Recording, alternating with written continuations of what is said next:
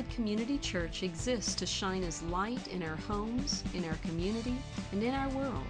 To contact us or for more information, see our website at wildwoodchurch.org. Well, we're glad you're here today. If you would, please take out your Bibles now and turn in them in the New Testament to 2 Timothy, the book of 2 Timothy. It's right behind 1st and 2nd Thessalonians. If you don't have a Bible with you, there should be one under a chair in front of you, and you could take that Bible and turn in the back part to page 166, and you would be located at 2 Timothy. You know, life is all about choices, and we make hundreds of choices daily. For example, what are you going to do when you first wake up in the morning? That's a choice you have to make. Are you going to brush your teeth or not? Are you going to comb your hair or are you going to pop on a hat? What are you going to eat, or are you going to skip breakfast in the morning? Hundreds of choices that we make daily, but not all choices are equally significant. Some choices are low significance choices. I remember one time I went to the store and I counted up how many different types of toothpaste there were there. 36 different kinds of toothpaste. And that's a choice that we have to make, but it's a low significance choice. But then there are also high significance choices. Like, for example, what vocation are you going to choose? Whom are you going to marry? What are the values that you're going to build your life around? Those are high significance choices. There's a saying that's been around for many, many years. It says this: the choices you make you. And thus we should choose wisely. Well, when we have come to the second chapter of 2 Timothy, Paul is talking about some choices we need to make if we want to steer clear of spiritual catastrophe. Choices we need to make if we want to experience spiritual steadfastness in our Christian life. And I just want to remind you, we've been looking at them. The first choice we saw is to choose to be a diligent workman. And we saw that in verses 14 to 19a. Let your eyes go back to verse 15 where he says, "Be diligent to present yourself approved to God as a workman who does not need to be ashamed, accurately handling the word of truth." And we need to choose to be a diligent workman because there are people out there who distort the word of God. There are people out there in the Christian community who are divisive, who thrive on controversial questions, who crave word battles, who like to get into meaningless disputes that cause strife. I've always been impressed by Proverbs chapter 6. It says there are 6 things the Lord hates, actually 7 that he detests. And you can go look at that list. But the last one in the list is someone who spreads strife among brothers. Or as the New Living Translation says, sows discord, or the NIV, stirs up dissension among brothers. God is turned off by that. So we learned that we need to be diligent. We need to make every effort to handle the word of truth accurately. A second choice we've already looked at is that he says we need to choose to be a vessel of honor if we're going to be spiritually steadfast. We saw that in verses 19b to 22. Go back to the last part of verse 19. Everyone who names the name of the Lord is to abstain from wickedness. Literally, that word abstain means to stand off from. Brian Chappell talks about what he calls the new legalism. And the new legalism is something that's quite hip today. And he says, really, this new legalism is a caricature of the old legalism that you would often hear among the evangelicals, which would say, these are legalists speaking, if you're not really a Christian. That's what the old legalism said. If you smoke or drink or chew or go with girls that do. Those of you who are a little older know you've heard that one before. Well, the new legalism seems to counter that by saying you're not really a mature Christian if you don't smoke or drink or chew or go with girls that do. This new legalism seems to imply that you need to swear, you need to cuss a little bit just to show that you really understand your freedom from the law. But Paul says we're to be a vessel of honor. We're to be useful to the master. We're to hunt down with resolve. Remember this in verse 22. Righteousness and faith and love and peace with those who call on the Lord from a pure heart. So we're looking at all these choices. Today we're coming to choice number 3. If we're going to be spiritually steadfast, we need to choose to be a gracious servant, and we see that in verses 23 to 26. And if you have your Bibles open, I want to read those verses, invite you to follow along. Paul says in verse 23, "But refuse foolish and ignorant speculations, knowing that they produce quarrels. The Lord's bondservant must not be quarrelsome, but be kind to all, able to teach, patient when wronged, with gentleness correcting those who are in opposition, if perhaps God may grant them repentance leading to the knowledge of the truth, and they may come to their senses and escape from the snare of the devil, having been held captive by him to do his will." Now, as we tackle this choice of choosing to be a gracious servant, we have an outline to understand the verses that we have just read. And here's the outline. Number 1, we're going to look at the call to be a gracious servant. Secondly, we're going to look at the context of that call. Then we're going to look at the characteristics of a gracious servant. We're going to see there are 5 of them. And then we're going to look at the aim of being a gracious servant. So that's where we're going. It's early on a Sunday morning. Are you ready to travel? Here we go.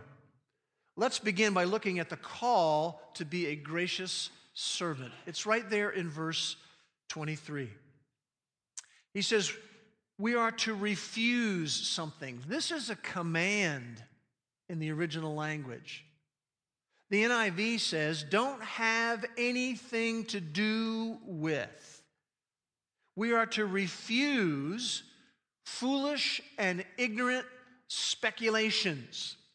This word foolish is the word moros in the original language, M-O-R-A-S. We get the word moron from it. Those kind of speculations that are foolish and ignorant. Ignorant just means that someone's uninformed. There's really no true spiritual development behind their speculations.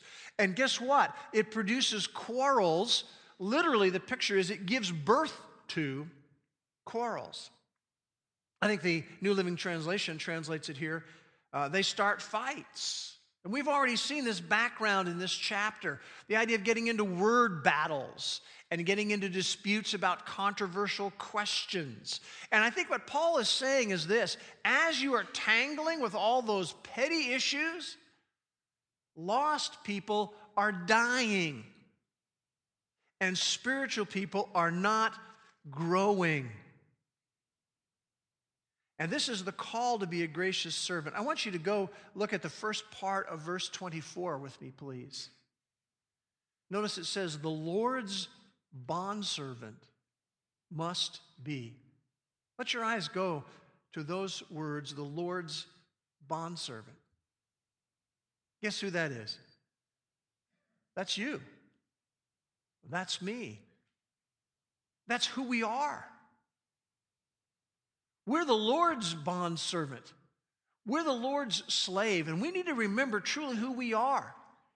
You know, we're not just living our life the way we want to live our life. We owe it all to Him, and we need to remind ourselves who we truly belong to. We are the Lord's, and we need to be a gracious servant.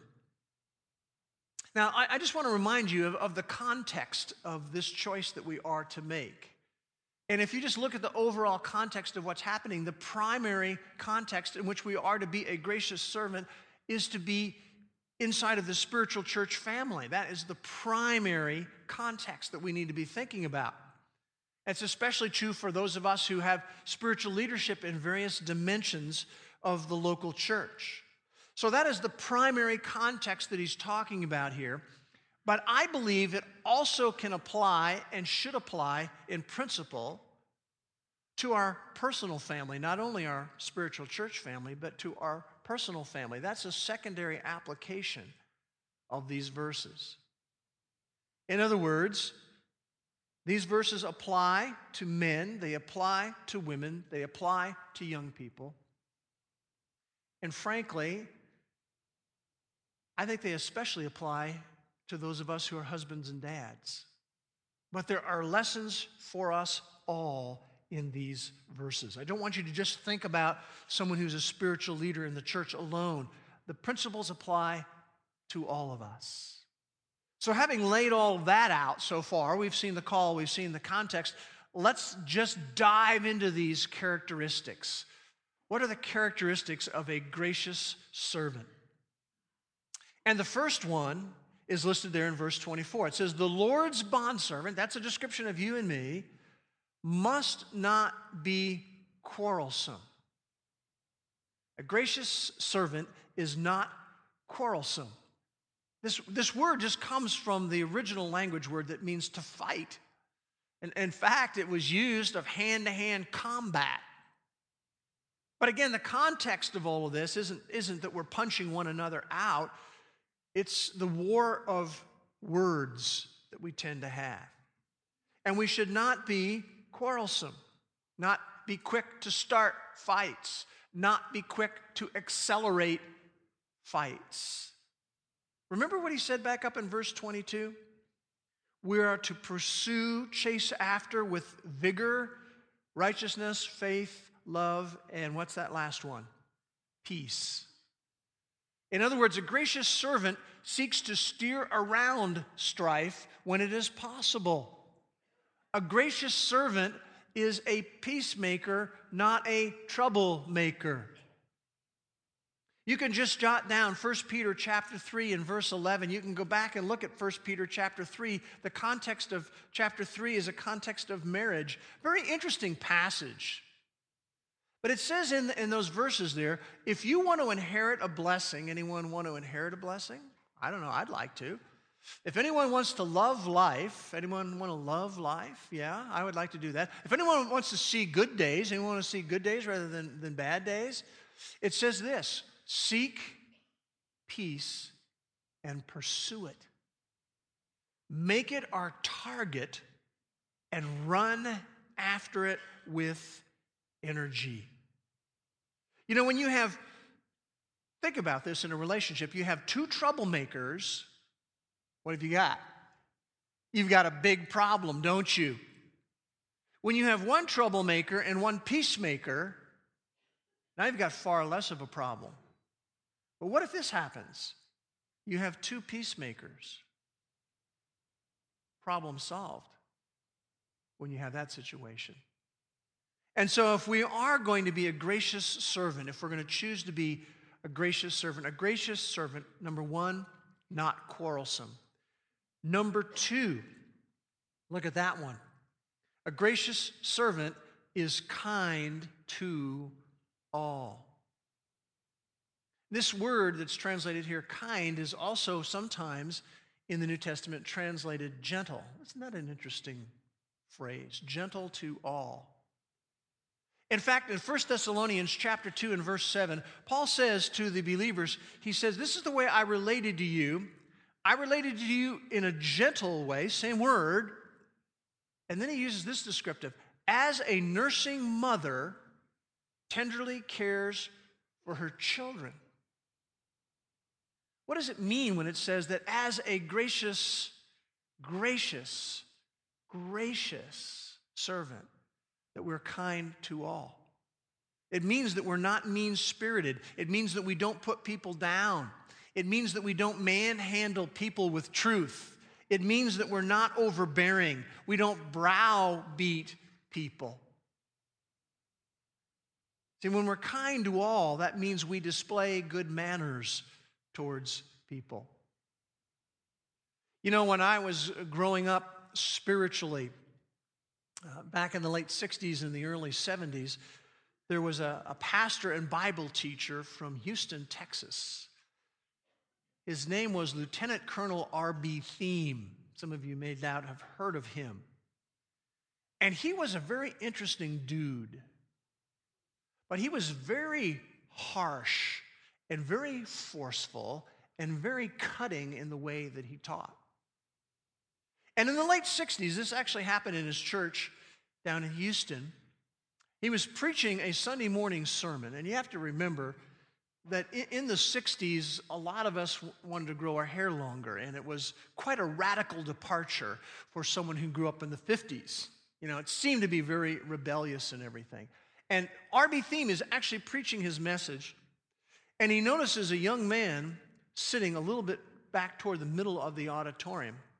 He came in and sat down there, and R.B. noticed that he had long hair.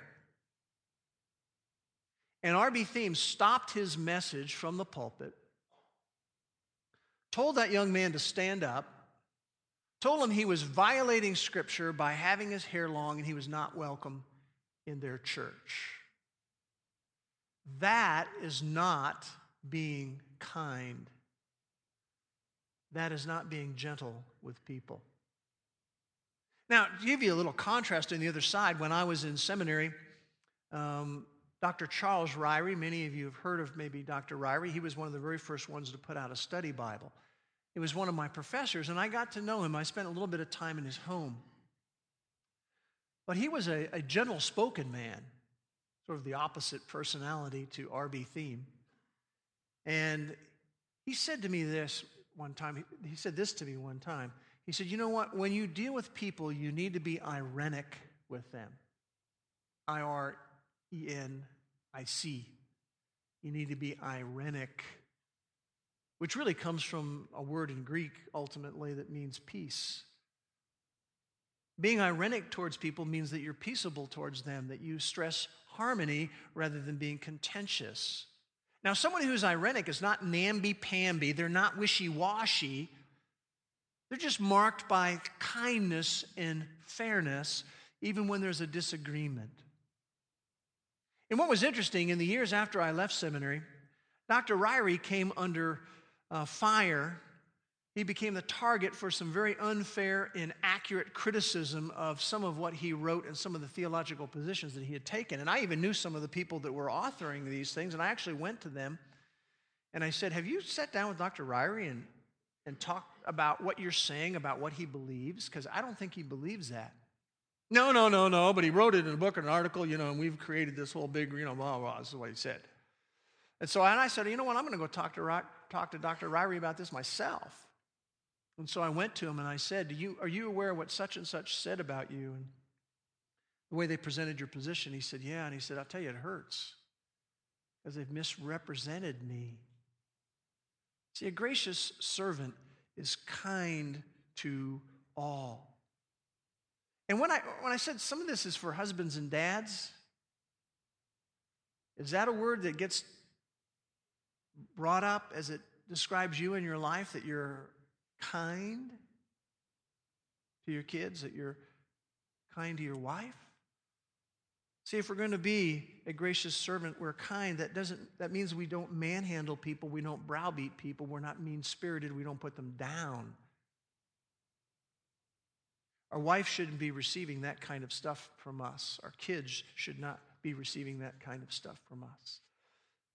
If we're going to be spiritually steadfast, if we're going to steer clear of spiritual catastrophe, we need to choose to be a gracious servant. A gracious servant is not quarrelsome, kind to all. And then number third characteristic is that a gracious servant is able to teach. You see, kindness by itself is insufficient.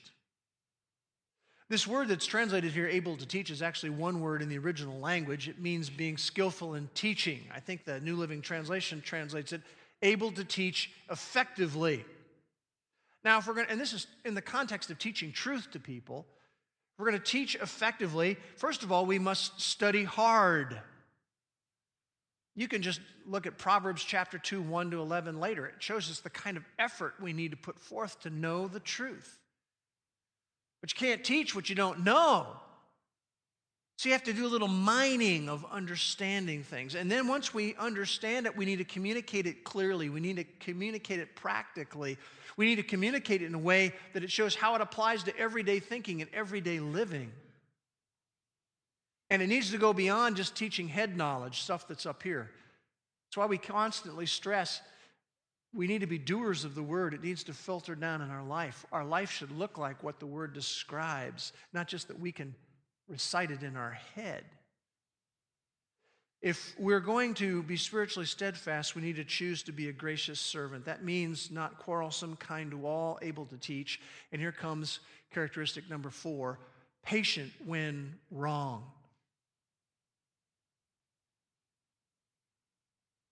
That one's too convicting. Let's just skip that one, all right? If we're just skipping this one over, let's just move right around that characteristic. Nah, we can't do that. A gracious servant is patient when wronged. The NIV says his gracious servant is not resentful, is not bitter. The New Living Translation says a gracious servant is patient with difficult people. I know it may be a little revealing, but anybody here have difficult people in their life? Oh, seriously, let me just say, let's see. 3 of you? Okay. A few more of you do. Yeah. Patient with difficult people. A gracious servant is patient when wronged. When your spouse degrades you, patient. When your coworker criticizes you, patient. You know, a great principle to remember here when you are wronged is what I call the 50-20 principle. The 50-20 principle. It comes from Genesis chapter 50 and verse 20. It's from the life of Joseph. And here's basically the 50-20 principle. While they meant it for evil, God meant it for good. That ultimately means there are no accidents anywhere. Someone who embraces the 50-20 principle takes refuge in the sovereignty and the providence of God. Even when you're wronged, it's not an accident. God has a purpose for it in our life. Patient when wronged. Wow. And then there's a 5th characteristic of being a gracious servant. That is number 5. A gracious servant corrects with gentleness. You can just write down, if you're taking a note here, the word meekness, because it's that word that we've seen before in the Bible, sometimes translated meekness, sometimes translated gentleness. It's used to describe Jesus himself. What a surprise that we should be like Jesus. And gentleness, meekness is one of the fruit of the Spirit also. As we rely on the Spirit, that should be growing in our life. But meekness is a funny word. You know, meekness doesn't mean weakness. When we respond with meekness or gentleness, here's what we're doing. We're responding at the right time, in the right measure, and for the right reason. Very important principles. At the right time, in the right measure, and for the right reason. And someone who is correcting with gentleness does that tactfully and humbly. I remember a time when I violated this principle. In fact, you know, I can still feel it. I'm going to go to my grave still feeling it. I can remember the room that it happened in so utterly clearly in my mind. My son Kyle was about 5 years old. And I had told him to do something. Of course, we're on vacation when this is happening, too. And he said something I didn't appreciate back to me. And I reached down and I grabbed him by the front of his shirt and lifted him up in the air, and I kind of shook him a little bit. You know, don't you...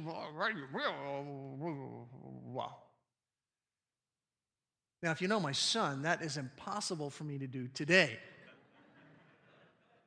At 6'3" and 230 pounds. No way that's happening. But was that correcting with gentleness?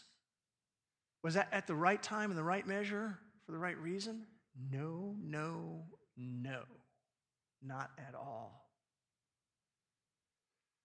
I was not being a gracious servant to my son at that time. Well, notice the aim of all of this, the aim of being a gracious servant. We see that the last part of verse 25 and verse 26. With gentleness, correcting those who are in opposition, if perhaps God might grant them repentance. See, ultimately the response is between them and God. Did you catch that? You see, it's never about out-arguing people. It's never about bludgeoning people with the Bible. It's never about bullying anybody. If perhaps somehow God might grant them repentance, leading to a knowledge of the truth. You know, it's interesting how often this happens, and I'm around a lot of people here who are married, and then I'm involved on weekends from time to time at Weekend to Remember marriage conferences. And it's interesting how often husbands will tell their wives, "You're not submitting to me, you're not doing such and such, and you're not doing..." And how often the wives will say to their husbands, "You're not loving me like Christ loved the church," and so forth and so forth and so forth. You know, last time I checked my Bible, those directives were to the husband and to the wife. You know, he doesn't say, "Husbands, tell your wives where they fall short. And wives, tell your husbands where you fall short." It doesn't say that. Husbands are to do such and such. Wives are to have this sort of response. Because the aim is perhaps God might grant them repentance, leading to a knowledge of the truth. I don't want you to just jot down a passage. It's from the book of Hebrews, chapter 5 and verse 11. It goes through chapter 6, verse 1, and then you can go down to verses 9 to 12. And what you see is the author of the Hebrews does this very thing with a group of people. You want to just see how the style of how it's to be done? It's a great illustration of doing this with the aim that perhaps God might grant them repentance, leading to a knowledge of the truth. Leading to a knowledge of the truth. Hoping that the other individual, instead of rationalizing, would realize they're headed the wrong way. Instead of making excuses, the aim is that they might agree with God and do a 180-degree turn from where they are. If perhaps God might grant them repentance leading to a knowledge of the truth, and they may come to their senses, literally in the original language, that they might sober up. It doesn't mean that they're drunk. It's just that they need to come out of their spiritual stupor, right? That they may come to their senses and escape from the snare, the trap of the devil. He, men and women, is the ultimate enemy. He is the ultimate enemy in every potential conflict. That they may come to their senses and escape from the snare of the devil, having been held captive by him to do his will. See, if we are not making the right choices, guess what? We become pawns in Satan's strategy. You do remember that he has a strategy, right? He has schemes. He has plans. And you know what his strategy is? What his goals are? He wants to undermine the church. If we haven't awakened to that, I'm telling you, that's his every hour goal. He does not want a local church being effective in its community. he'll do anything he can to undermine the church. His hourly goal is to undermine your marriage and undermine my marriage and undermine your family and undermine my family. He never gives up. It's always what he's about. And he wants to undermine your individual spiritual life and my individual spiritual life, and he's thinking about that every single day. That's why ultimately it's a spiritual battle living our life. That's why in Ephesians 6 it says we wrestle not. We're not in a wrestling match really with flesh and blood, with people. Whether it's people in our family or people at work or people in our neighborhood or people in our church. It's a spiritual battle. And guess what? A spiritual battle takes a spiritual response. And so it's with gentleness correcting those who are in opposition, if perhaps God might grant them repentance leading to the knowledge of the truth, that they may come to their senses and escape from the snare of the devil, having been held captive by him to do his will, which is to undermine everything. Everything. If we're going to experience spiritual steadfastness in our life, Paul says, if we want to steer clear of spiritual catastrophe, who wants to hit a spiritual wall? One choice we must make is choose to be a gracious servant. The choices we make, choices you make, will make you. Therefore, choose wisely. Choose wisely. Now, I want to talk very briefly, and then we're going to close our time, by discussing some life response that we can have. And here's what I'm going to suggest that we all do, and that is a prayerful, personal evaluation on where I stand in terms of being a gracious servant. We've looked at these 5 characteristics. A gracious servant is not quarrelsome, kind to all, able to teach, patient when wrong, corrects with gentleness. There's the description for us.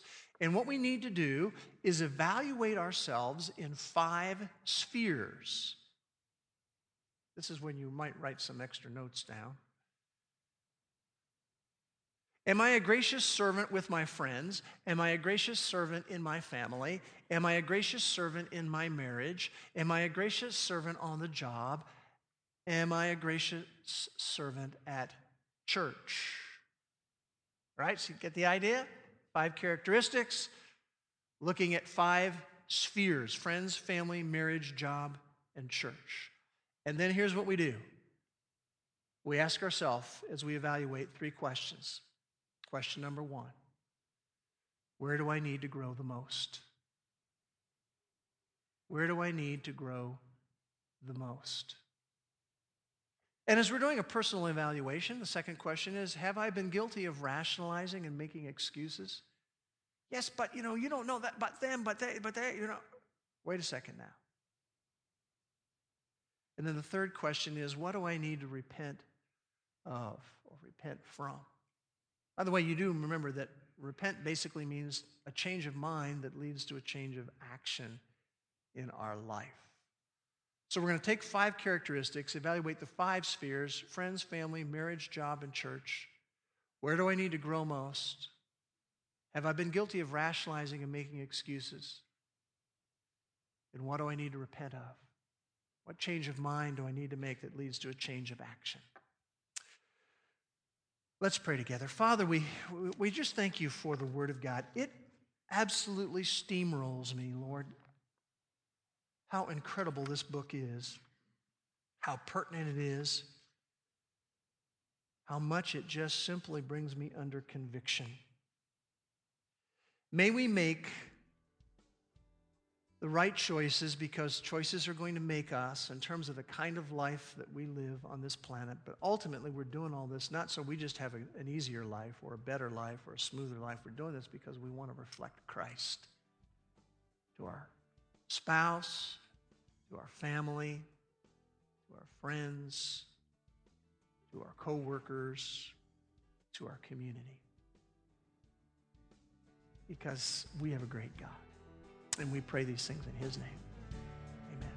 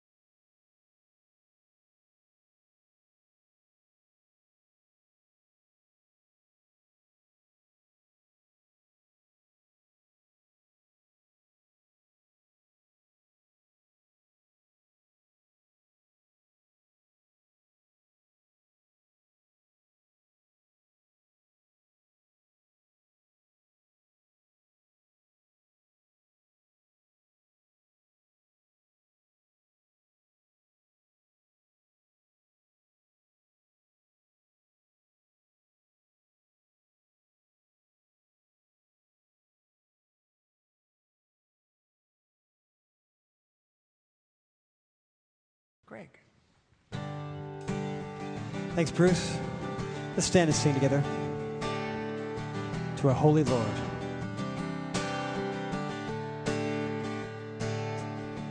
We stand and lift up our hands, for the joy of the Lord is our strength. We bow down and worship Him now. How great, how awesome is He. And together we sing. Everyone sing. Holy is the Lord God Almighty. The earth is filled with His glory. Holy is the Lord God Almighty. The earth is filled with His glory. The earth is filled with His glory.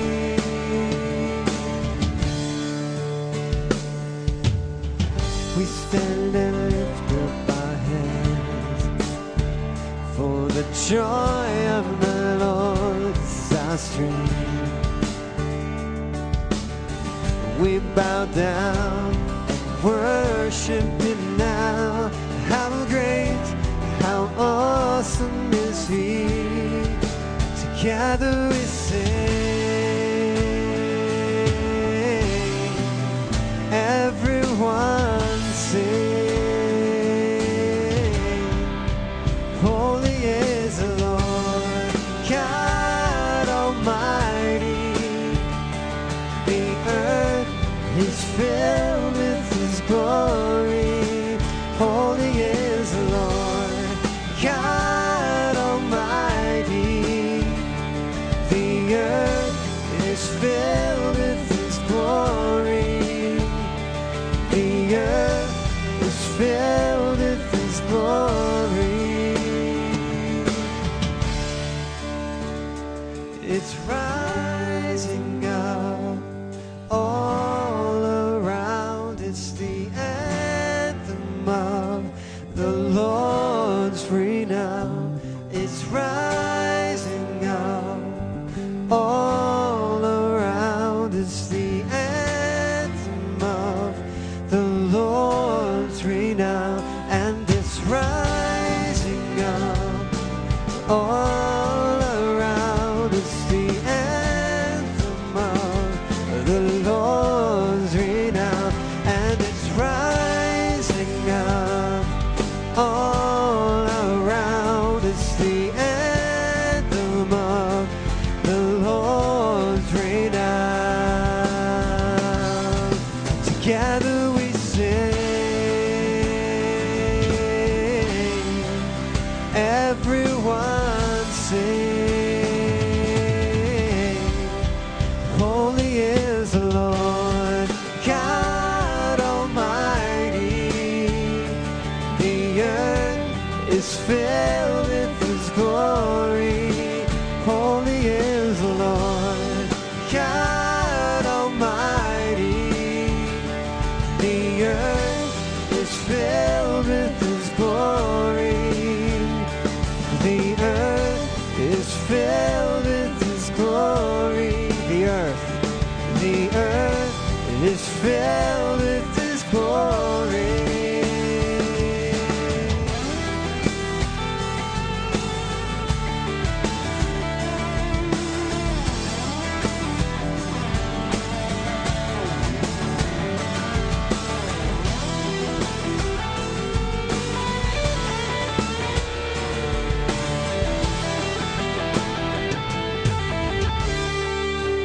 Holy is the Lord God Almighty.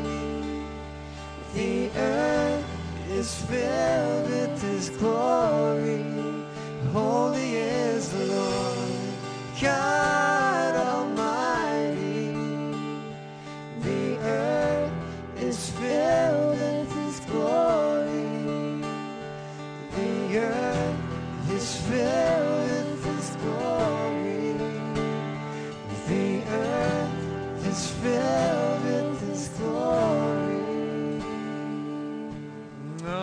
great God. And may we reflect him this week as we choose to be a gracious servant to the people that we interact with. If you're here today and you'd love to have someone pray with you about an issue, we want you to know there's people ready to do that right now. They'll be right up here at the front, be happy to pray with you about anything that's concerning you or weighing you down. If you're relatively new to Wildwood, it doesn't have to be your first week or month here. If you're relatively new to Wildwood, please come after the second service to our special luncheon we're going to have for newcomers. It's Qdoba. I think you'll enjoy it. You go and have a great week honoring the Lord Jesus. Thanks for being here.